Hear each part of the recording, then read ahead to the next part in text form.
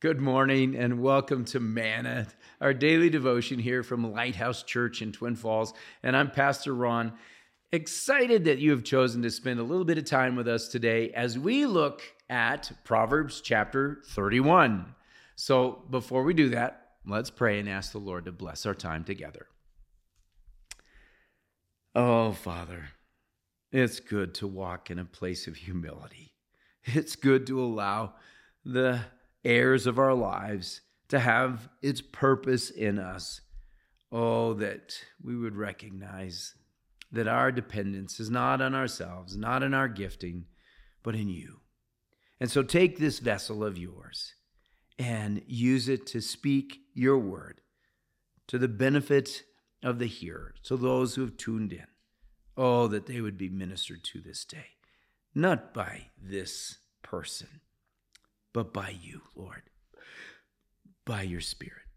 Thank you, O God, as we ask your blessing now. In your name we pray. Amen. So last chapter of the book of Proverbs, Proverbs chapter 31.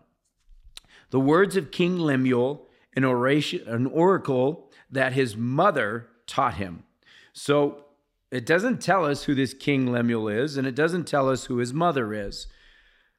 But I think as we read through this, we will see that it really does parallel and look like this is Solomon and, of course, his mother, and his mother's name was Bathsheba. That's right. So here's the words of King Lemuel. This is what he's writing down that he learned from his mother, that his mother taught him. So what did his mom teach him? Let's find out. Verse 2. What are you doing, my son? I wonder how many times he heard that. What are you doing?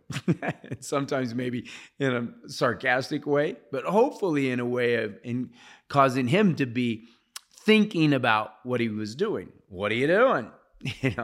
Or what are you doing? What are you up to now? But what are you doing, my son? Then the next question is, what are you doing, son of my womb? We have a special relationship because a mother and a son have a relationship that is a unique bond, much like and similar to the father-daughter relationship.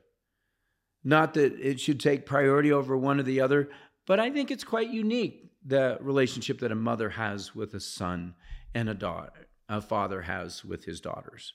So she's asking, what are you doing, son of my womb, you who are part of me? What are you doing? The third question, what are you doing, son of my vows? So she's acknowledging, hey, you are someone that I'm committed to because I've made vows regarding your life. And so what might those vows be? Well, we don't know by reading the chapter, but the thing that we do know is that the book of Deuteronomy that says, hey, this is how you teach your children. Wherever you go, whatever you're doing, teach them. Teach them about God. Teach them the existence of God. Teach them the sovereignty of God. Teach them the mercies of God. Teach them the trust of God, to trust in God. Teach them about the love of God. And what is, as we have talked about many times before, what's the greatest teacher that a parent can have towards their child is the way that they live their lives. So what are you doing, my son? What are you doing, son of my womb? And what are you doing, son of my vows? Calling him into question. And so we're going to read these next verses 3 through 9, and we'll see why potentially she's asking these questions and she's causing him to realign his thinking, to redirect, to think about what he's doing. And we'll talk about that in just a little bit here too. So let's read this together. Verse 3, counsel from mom, potentially Bathsheba, don't give your strength to women. Ooh. Profound counsel from Bathsheba. But let's keep going. Let's not get distracted. Don't give your strength to women, your ways to those who destroy kings. So it's not just women, but women can be very distracting for men. We know that. Just as Bathsheba was distracting for David. But yet God did a redemptive work in both David's life, and I truly do believe in Bathsheba's life as well. And so she was able to speak about the work that God did in her life and in her husband's life. Solomon's dad, David, says, don't give you strength to women. Be careful. And we know from history that Solomon did. And it was part of the failure of his life because the things that women brought into his life was different faiths, idol worships into his life. And so he started to acclimate into some of those ways of worship and not of the Lord. And so is the question calling him to wake up? Potentially. Anyway, ways to destroy the kings. 1, sexual misconduct. 2, is it not for kings, O Lemuel? So she's asking a question. Is it not for kings to drink wine or for rulers to take strong drink, lest they drink and forget what has been decreed and pervert the rights of all the afflicted? So she's saying, hey, you shouldn't be drinking. You shouldn't be pursuing pleasure as your primary purpose in life. And that's exactly what he did. So I wonder if this is counsel that he received and that he received not all at once, but as needed. Because a mom has a special relationship to be able to speak truth in love to the children that she bore. Let's see what else she would say.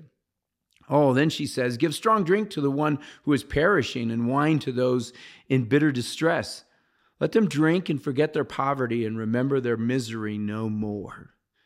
Oh, there's a right purpose, a right way to use things of alcoholic drink that deadens the pain in the right moment. But to drink to excess for pleasure, it's perverting the rights of the afflicted. You know, you're not paying attention to their needs. Then open your mouth, verse 8, open your mouth for the mute, for the rights of all who are destitute. Open your mouth, judge righteously, defend the rights of the poor and needy. It says you got to speak up for those who are taken advantage of. And so was Samuel not speaking up for those that were being taken advantage of? And yeah. So his mother at another time comes along and gives him wise counsel? I think so. I think this is great counsel that King Lemuel, potentially King Solomon, heard from his mother that were instrumental in his life, especially at moments when he was distracted. So moms, can I encourage you, and dads as well, is don't hesitate to speak to your children, but ask them questions, just like what the mother of King Lemuel did. Ask questions. Get them thinking about what they're doing. Excuse me. Don't tell them what they're doing that's wrong, but get them thinking. Ask them questions.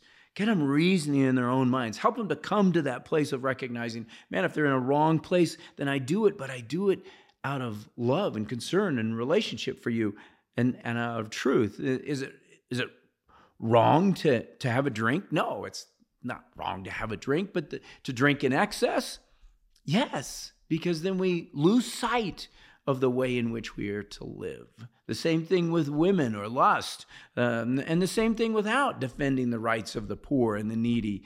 It just says, I need to have a commitment to the opportunity that I have to be able to help those that are less fortunate. Oh, that's why you're in a position of influence. That's why you're in a position of authority. And I wonder more about what that conversation is like, but I think we're going to learn more about her character as we would get into next week, the verses about an excellent wife who can find. I think we hear back from King Lemuel, from the counsel that his mother brought, that he gets to talk about the things that he saw in her and how that influenced him. So God bless you all. I look forward to spending next week with you as we continue on in Proverbs chapter 31, taking a look at the queen, if you will, or the mother of the king, of King Lemuel. Bless you and God bless you. I'll see you next week.